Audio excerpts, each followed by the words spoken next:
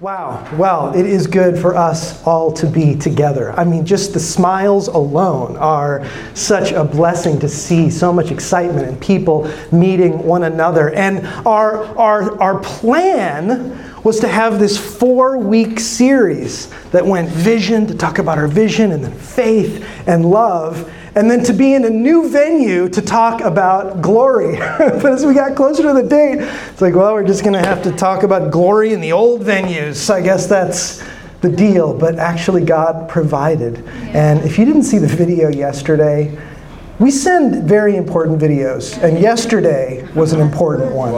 With Josh, Caleb, and Joel doing an a cappella version of Billie Jean. That's not the only thing that came, but it could be the most important. But we've just been celebrating the fact that actually this kind of wasn't supposed to happen.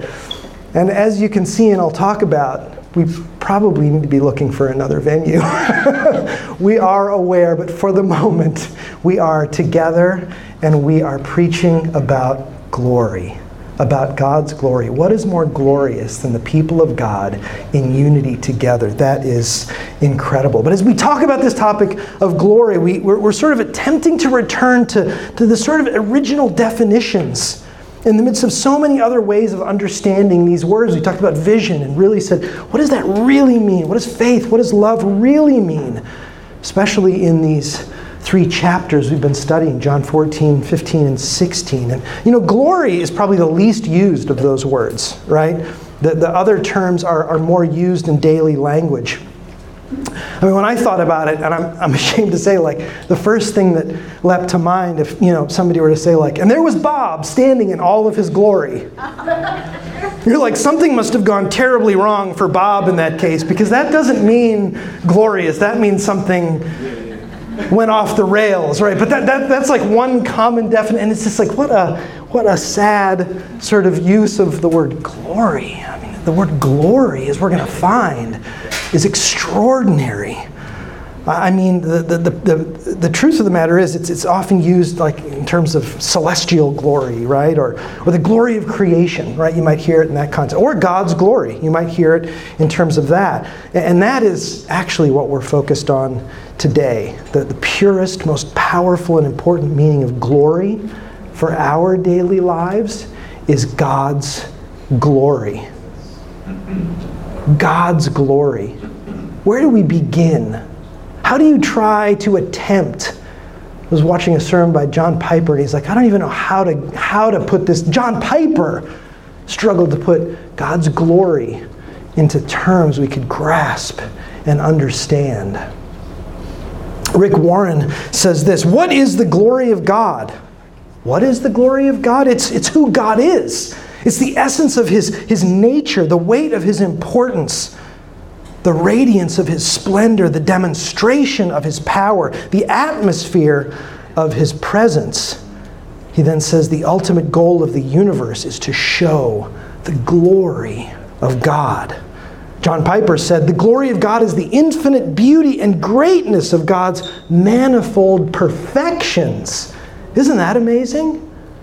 Think of something perfect, and everything about him is perfect.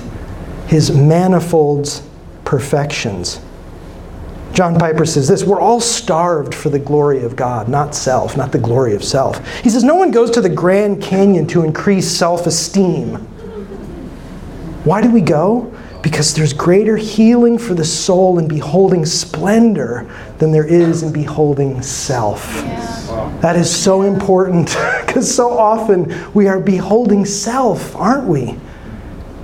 And he's saying, actually, when we lift our eyes and we behold the glory of God, especially in nature. I mean, there's something about nature, isn't there, where we can behold the glory of God.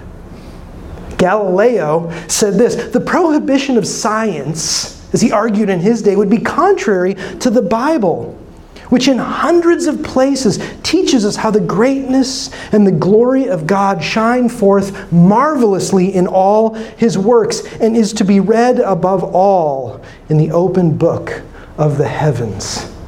Don't you love that? It's true. When we behold nature, somehow it just is right around the corner from beholding the glory of God. So I don't know if you've seen this stuff about the James Webb Telescope. Are you familiar with the James Webb Telescope? Have you seen any of those images?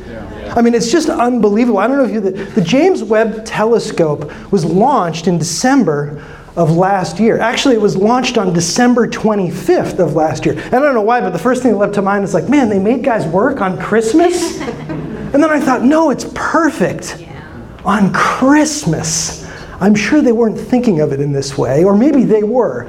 But on Christmas, this secular organization launched this telescope to go discover the greatness and the glory of God in outer space. That is so cool. And so then in July of this year, these images started rolling in. And we started seeing some of them. And I'm actually excited. I was like hoping, we've never done this projector, so I'm like, oh gosh, can you even see it? And I think we'll be able to. But we must. I want to show you this. So this is the Southern Ring Nebula. I mean, isn't that, this is just one of so many different, not only images, but things in outer space. Now, here's what's crazy. This thing is 2,500 light years away. I see people like, oh, man, that's far. You have no idea how far a light year is, do you? Neither did I, so I looked it up. So do you know how far the sun is from us? No. Somebody's got to know. 93, I knew Trav would know. 93 million miles. A light year, and this is 2,500 miles, 2,500 light years away, is 6 trillion miles. What? Did your brain just bend right in half? 25, I tried to put it in a number, and I've never heard the word quintillion, and I just stopped right there.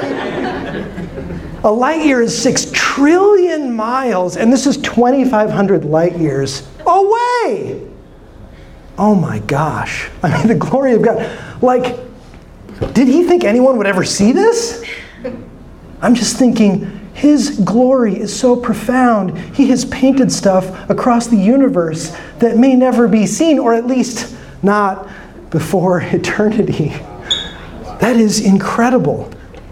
Okay, I want to show you this next one. This one is the one that's really incredible. So this is called the Carina Nebula, and this is 7,600 light years away. Don't try to do the math on that. It's called the Cosmic Cliffs, and it's kind of this like three-dimensional picture, right? It looks like craggy mountains on a moonlit evening. And what's interesting to me is, I don't know if you've ever seen Mount Everest. Like, Mount Everest is extraordinary. I was in Nepal a couple of years ago, and I took a flight across the Himalayas. They just do these flights. And honestly, it's the closest thing I've ever seen to heaven. Like, you're sitting there up above the clouds, and these massive mountains are up there, 33,000, 30,000, 29,000 feet. And you're just like, there's no other place like this on Earth.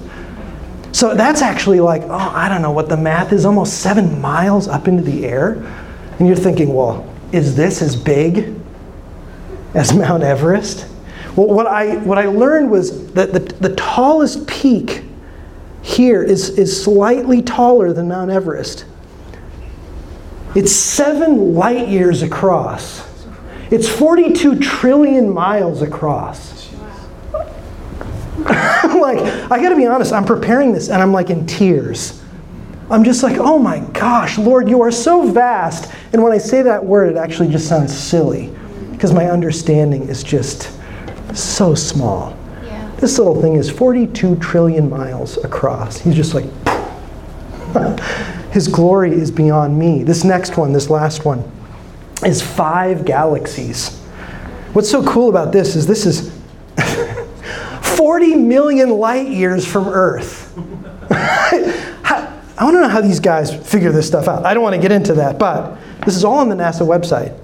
And so while there's one that's actually closer, the closest one, I should say, is 40 million light years. The others are 290 million light years. But this is still fairly close in cosmic terms, NASA tells us, compared with more distant galaxies, which are billions of light years away. Mind blown. Completely. Ridiculous. like his glory is beyond what we can even begin to comprehend. And it says in Psalm 19:1, the heavens declare the glory of God, and the sky above proclaims his handiwork. It's not wrong to behold these things and go, oh my God. Oh my God. But what I love is it even goes further in Psalm 8:1 to say, O Lord, our Lord, how majestic is your name in all the earth. You have set your glory above the heavens. Yeah. It's not just seen in the heavens, but actually he is more glorious than all of the heavens in their vastness that we cannot even comprehend. I just had to sit with that. I promise you, every time I would type and I would just start crying. It was weird. I just was overtaken with the glory of God. The thing that's amazing is that in the extraordinary expanse of this incomprehensible universe, these things are not actually what God considers the pinnacle of his creation. Right. Do you know that to be true? Genesis 1 tells us that after God created all of this, he said, let's make man in our own image. That is so important because of all the things he created everywhere, none of them were created to be just like him. In all of the cosmos and the intricate, vast, mind-blowing creation, his crowning achievement was you, Matt Schwarzenberg. Jimmy, Michelle. It was you. That 42 trillion mile thing was like, no, it's these guys. Can you even begin to understand that not only he is this extraordinary creator, but he is so kind and loving and benevolent toward us? Okay, this isn't a science lesson, but we have to just pause for a moment on the science. There's a scientist named Jerry Bergman who literally just studies creation. He has 7 advanced degrees, and he says this: chemically, the body is unequaled for complexity. Each one of its 30 trillion cells in your body is a mini chemical factory which performs about 10,000 chemical functions. No wonder he wrought it with such great care. And every cell has 1 trillion bits of data, equal to every letter in 10 million books. Each one also replaces itself every 7 years. Each one is independent, yet cooperates with many millions of other cells. That's going on in your body right now. Extraordinary. The level of sophistication, it just goes on and on. He writes this whole website that will just blow your mind. It's just too much to grasp, but it all points to the glory of God. But his ability to create stuff, even us, is not the most amazing thing. It's still not the most amazing thing. It's his character. Aren't you glad that considering how powerful and beyond comprehension he is, that he is also incomprehensibly good and loving? Yeah. Can you imagine standing under the power of a God like that and not being sure what he was going to do at any given moment because he was kind of temperamental? Yeah. My son said, sometimes when I look up into the sky, I get scared. It's just so big. Like I feel so small. Isn't that what happens in these moments? And then we just find ourselves in the comfort and the care of a loving God. The story of the Bible is not only a story of his power and his capability, but it's a story of how much he loves us. Despite, and we talked about that this morning, despite the fact that we wanted nothing to do with him. He is a great artist, no doubt. But even the greatest artist of all time, if you said, this woman sold her paintings for millions of dollars, but she also saved a busload of kids from drowning, the paintings would kind of take second place, wouldn't they? In all of this creation, it was actually his benevolence toward us that is his true and utter glory.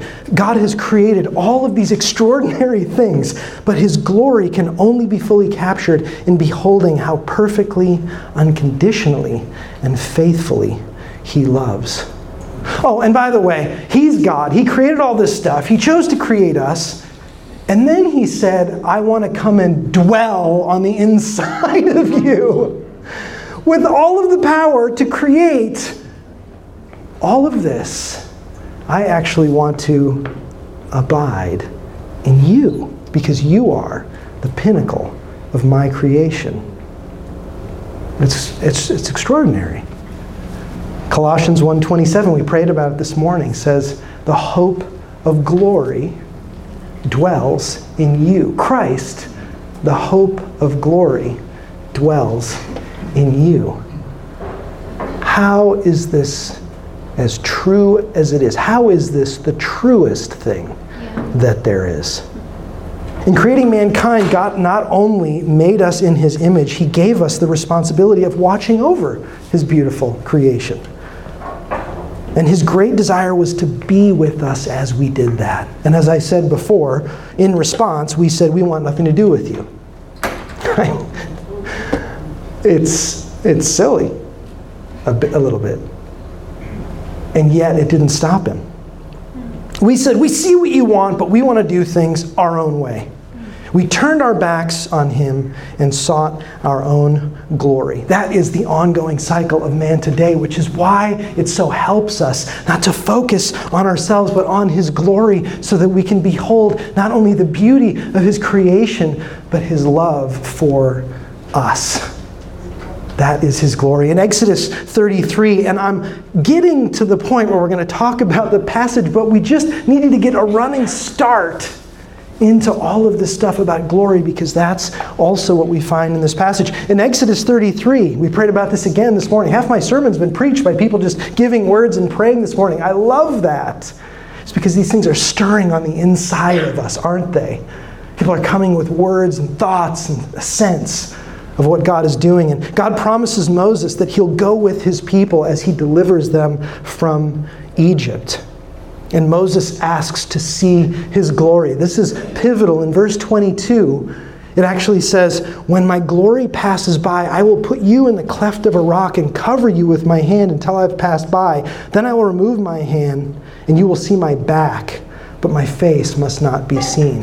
Well, of course, the person who created this entire universe would just be too much to behold. But Moses wants to know, as Pete so wonderfully put it, if you're with us, just show me your glory. And God just said, I'll give you a glimpse. I know what you're talking about. I'll give you a glimpse. But it's really all you can handle. And then throughout their time in the wilderness, you see that God went with them.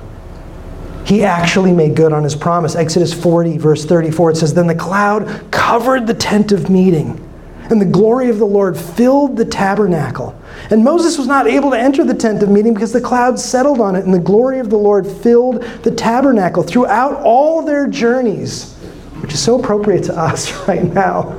We're on a journey. I'm so grateful for this door into Clarksburg, for this opportunity to land here. I don't think this is our final resting place. Amen. And yet for now, I am so grateful. And yet, even though it wasn't their final resting place, God would descend upon them in such great glory.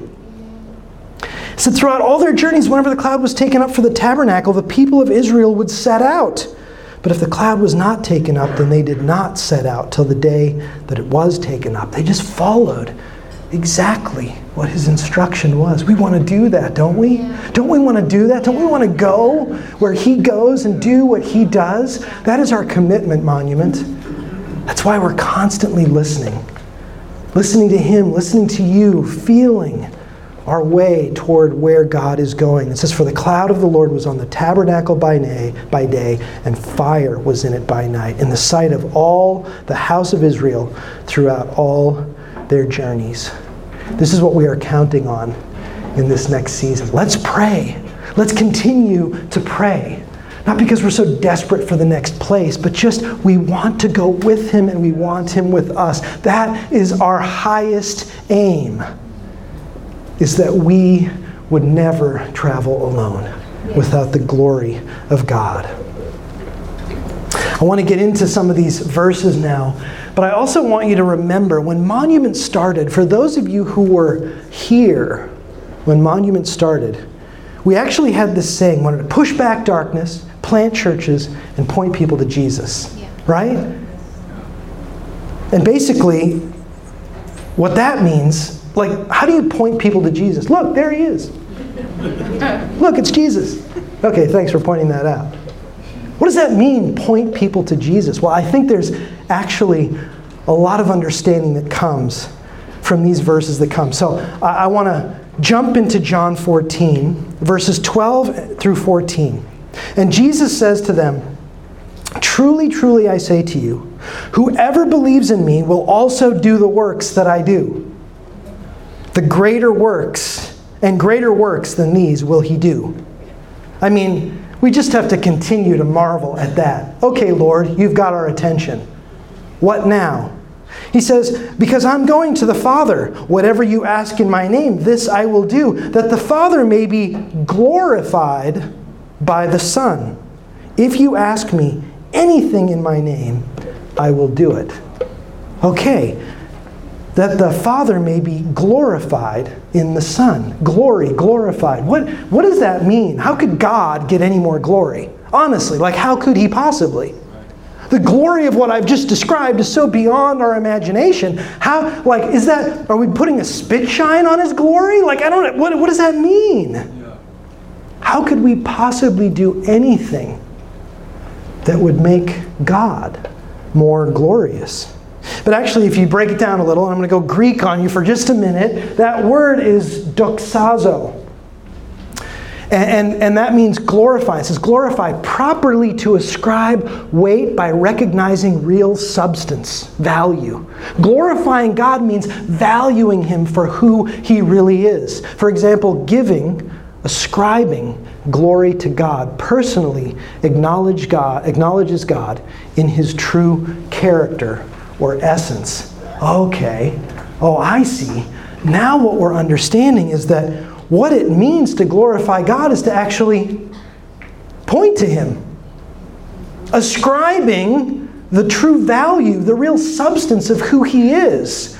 Because it's one thing for him just to be who he is all by himself, but actually we have an opportunity to point to him, to glorify him. And it isn't just pointing to him. Jesus now helps us understand what it looks like to glorify. How do we participate in the glory of God? So this isn't just distant, and it wasn't just toward us, but it includes and involves us. If you heard any of that explanation of the cosmos, how can we possibly be swept up in the glory of who he is? It's right here.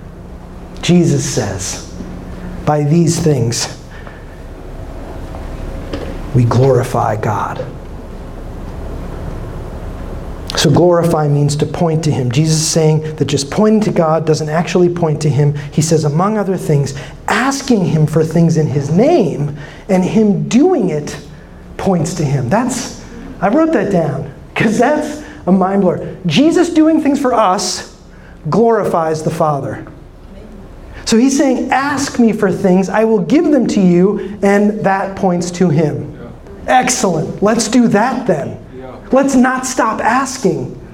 Let's not stop asking. Because Jesus actually promises us that Jesus doing things for us glorifies the Father. Actually, can we just stop right now? What do you need from Jesus? What do you need? What is it? Because actually, I want to just stop right now. It's okay. I'll carry on in just a moment. And just ask him, just quietly, right now. What do you need? What do you want to ask him for? He is such a gracious, loving, and kind God. He gave this to us. Take a moment. Let's just take 10 seconds. Close your eyes or keep them open or lay down or kneel, whatever. Ask him, what do you need?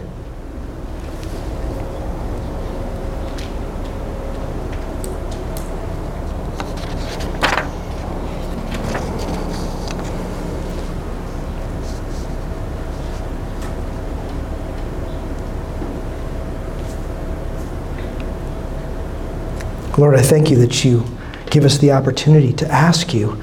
And you don't just say, yeah, I'll think about it. He says, I'll do it. And when I do, it points to God. Thank you. Lord, let us rest in this. Let us be quelled in our anxiety, all of the things we worry about, by knowing that the master of the universe is entirely available to us just to ask. Jesus, doing things for us glorifies the Father. I want to go now into John 15. Again, we're unpacking this glory thing. And what's cool is there are little slightly different variations on what Jesus says glorifies the Father. Let's go to John 15, verses 7 through 8. He says, if you abide in me, we've read this before, and my words abide in you, ask whatever you wish, and it will be done for you. So he says, by this my Father is glorified. Again, he repeats this, but then he says, by this my Father is glorified, that you bear much fruit, and so prove to be my disciples. Oh, that's interesting. Yes, yes. So on the one hand, it was saying, go back one for me, Angie, that Jesus doing things for us glorifies the Father. And then actually, if we go further, it says that, well, let's go to John 15:8 in the New Living Translation. When you produce much fruit, you are my true disciples. This brings great glory to my Father. Another little spin on that. Oh, I'm so glad God loves us, doesn't he? He loves us. We know that. We've seen that. I'm so glad he doesn't care about the results in my life. Oh, actually, that's not true. He's actually holding us to account for the life he's given each and every one of us. And he says that you bear much fruit and so prove to be my disciples. Our results, our fruit is important to him, and it's important to us. And he wants to help us to glorify him. So he helps us bear fruit. Okay, well, what is fruit? What is that? I mean, that sounds fruity. What is fruit? I mean, I'm going to go Greek on you one more time. Karpos. I don't have it up there, but just listen. The first definition of fruit is, well, it's fruit. Oranges, grapes, right? That's what fruit is. The metaphorical definition is deeds, actions, results. Yes, yes. It's profit, gain. That is what is produced, is fruit. And remember, all of this in chapter 15 is vine language, right? I am the vine.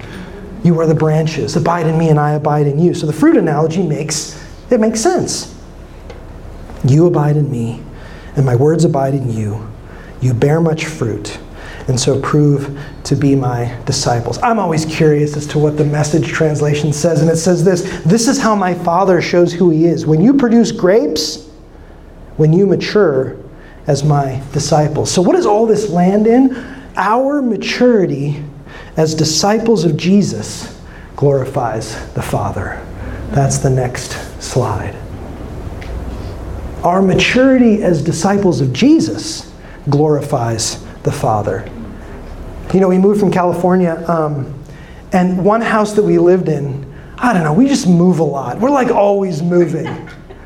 And one house that we lived in had 2 massive orange trees in the backyard. And I remember the first January, because that's like when harvest comes, we had thousands, literally thousands of the best tasting oranges I have ever had in my life, anywhere.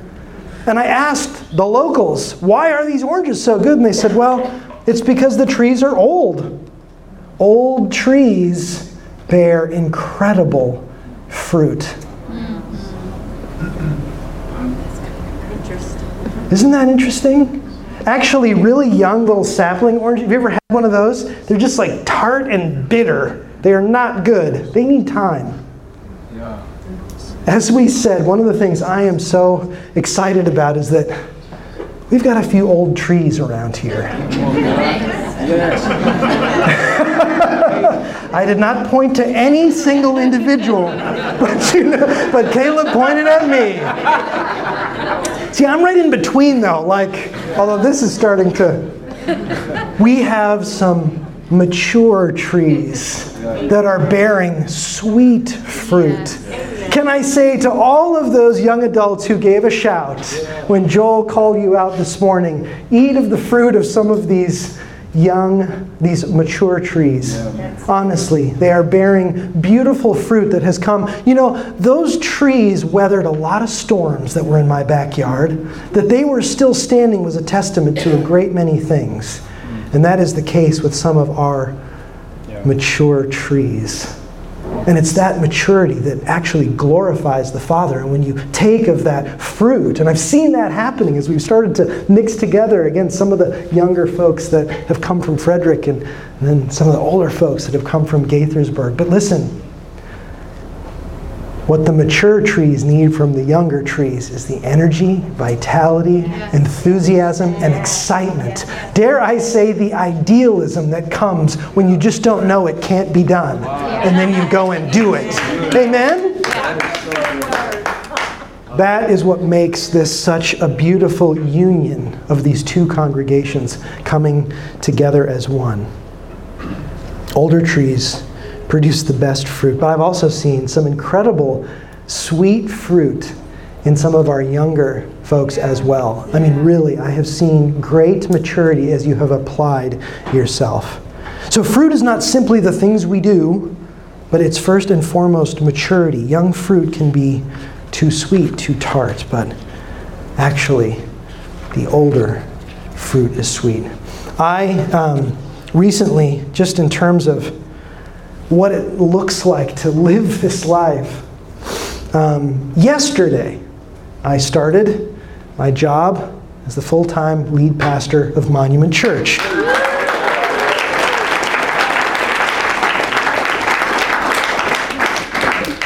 I didn't want this job. Thank you for the applause. I didn't want this job. Not lead pastor of Monument. For about 20 years, I have felt the question of whether or not I should be the lead pastor of a church. This is my first gig, as it were. Been in ministry for quite some time. And I had always just said, thank you, but no. Thank you, but no. Thank you, no. And yet God, in His kindness and His patience, just kept nudging me toward. And now, I cannot believe I ever said I didn't want this job. What an incredible honor and privilege it is to serve all of you. And the thing that hit home for me once again is there is this concept in our current culture that you're supposed to want to do the things that you're supposed to do. It would seem to me that the very things you are actually given to do by God, you may very well not want to do. See, every character in the Bible. I was encouraged because I was listening to an interview about the death of the Queen. You're like, how is that encouraging? Well, one guy says this. The interviewer said, why is the Queen so beloved? Why is she so heralded and celebrated all around the world? And this guy said, well, it's this, that. And he goes, but actually, what I really think it is she didn't want the job. But she did it anyway, and she did it with incredible grace. And I was encouraged because you don't have to want what God wants for you to actually be obedient to respond to it. He's taught me that, in some very hard ways over the years. I was speaking to somebody recently who I think actually has eldership on his life. I think he is called to be an elder. One of the first things he said was, I'm not sure I really want that. And I was like, I'm not sure that really matters. You're falling on deaf ears at the moment because from the very beginning I was like, I don't think so. And God was just like, that's okay. I'll convince you. It'll be beautiful. Yeah. And now He has released me into this, and I am so grateful to be a part of what He's doing here. I mean, look at this. This is so exciting. This is just the beginning. I just feel that. Yeah. I know that for some of you, the transition has not been easy. We've heard from some of you. Thank you for your honesty. Do you know we have a 100% open door policy among the elders and leaders? We want to hear what's going on in your heart and mind when it comes to the big changes that are happening. Always. Yes. We always do. And it pains me, it grieves me when I hear that people don't feel comfortable talking. Oh, please. I am so interested and willing. And I get that it's a big change. We were having lunch with a woman on Friday who said to my wife and I, she had been struggling because she lives in Gaithersburg. And church was pretty close. And I said, how are you doing with that? And she goes, I thought about it. And if you can move from Southern California to Maryland, I think I can drive to Clarksburg. And I was like, excellent, thank you for that. It does require something of us, folks. It just does. And I get the discomfort and I don't mind hearing about it. Yeah. But can I call you to a level of obedience if God has called you to this church? If He has not, we bless you. We want to help you find the right place to be, but actually, maturity would say, even if I don't want to, even if it's not comfortable, God's got bigger things on the horizon for me than the comfort that I feel like I'm trading to take this on. That's the lesson that He's been teaching me. One of the things I love, and then I'll move on to the last point, is that this thing of maturity, this thing of fruit, is so alive and kicking in our congregation. Do you know in the last, 3 months, I've had requests to start 12 ministries. I'm not kidding. I have a spreadsheet. There's 12 columns. 12 ministries. Now somebody said to me, gosh, that's got to be a bit exhausting. And I'm like, sometimes it is. However, it tells me that people are engaged. They're taking ownership and they want to make the most of whatever it is they have left on this earth by expressing themselves in terms of who God has made him and bearing fruit. We are in a bit of a transition. Give us a moment, especially those who have raised their hand to get something going. I don't even call them ministries, just passion projects. I don't know what they will ultimately look like, but I love the passion behind them. We want to do this well. We don't want to just start a bunch of plates spinning that we can't stop. But we do want to honor and dignify the desire for obedience, maturity, and bearing fruit as God calls us to do because it glorifies Him. Yeah. Amen? Amen? All right, last verses. John 16:13 through 14 says, when the Spirit of truth comes, He will guide you into all the truth. For He will not speak on His own authority, but whatever He hears, He will speak. And He will declare to you the things that are to come. He will glorify me, for He will take what is mine and declare it to you. That's the third time that glorify appears in the farewell discourse. The last time that glorify appears. And it's a little bit of a variation on those first two, isn't it? He's saying this. Final point. The Holy Spirit glorifies God when He speaks to us. That's what He says. He says right here, He will take what is mine, He won't speak on His own authority, and He will declare it to you. He is going to speak to you, and that is going to glorify the Father. Now that means a whole variety of things. That means for them in that present day and what was happening, and there is much to unpack, but we cannot miss the point that Jesus sent His Spirit to speak to us. Why? What does the Spirit do? It convicts us of sin. Hey, you're getting off track. Don't do that. You know what that is. You know when you're doing what you aren't supposed to be doing. You know what you're doing isn't glorifying God. And so the Holy Spirit helps us in that. But then He also aids us. He gives us prophetic words. We are very committed to the spirit of prophecy speaking through people in this congregation. I remember years ago I had somebody ask me at another church where we were doing this. And somebody said, so does anybody just get to come up and grab the mic? Fair question. And it actually makes people nervous. Because I don't know what that guy's going to say. Actually, we really want to be attentive to God's Spirit. This isn't open mic night, but it's determining and discerning what God is saying through His people that will edify and benefit the congregation. So we want to stay committed because the Holy Spirit glorifies God when He speaks to us, and that is used to edify the body of Christ. Jesus has said so much already that is so important. And actually, we're going to be starting this next series called I Am. It's the 7 great I Am statements in the book of John, and we'll end full circle back in John 15, I am the vine. Caleb's going to launch us on that series next week. I'm excited about that. He's been hard at work, but we will proclaim the words of Jesus because they are life-giving and transformative. And when we do these things, it glorifies God. That's how we point to Jesus. We rehearse and we practice and we proclaim his words. But I'll land with this.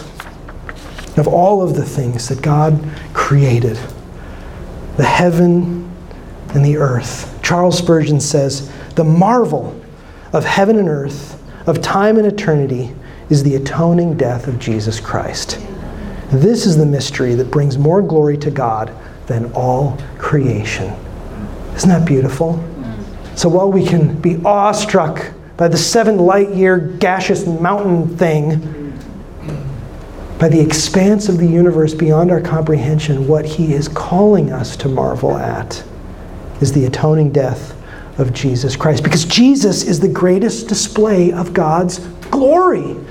In all of the vast creation, the appearance of Jesus on the earth as an infant and his subsequent death for our sin outshined it all. No star, nebula, or galaxy, or mountain, or ocean could hold a candle to God sending his Son to ensure once and for all that he could be with us.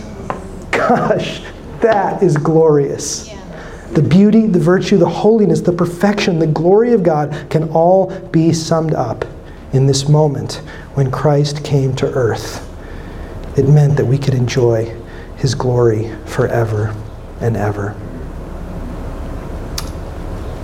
A.W. Tozer said this, we must hide our unholiness in the wounds of Christ, as Moses hid himself in the cleft of the rock. While the glory of God passed by, we must take refuge from God in God.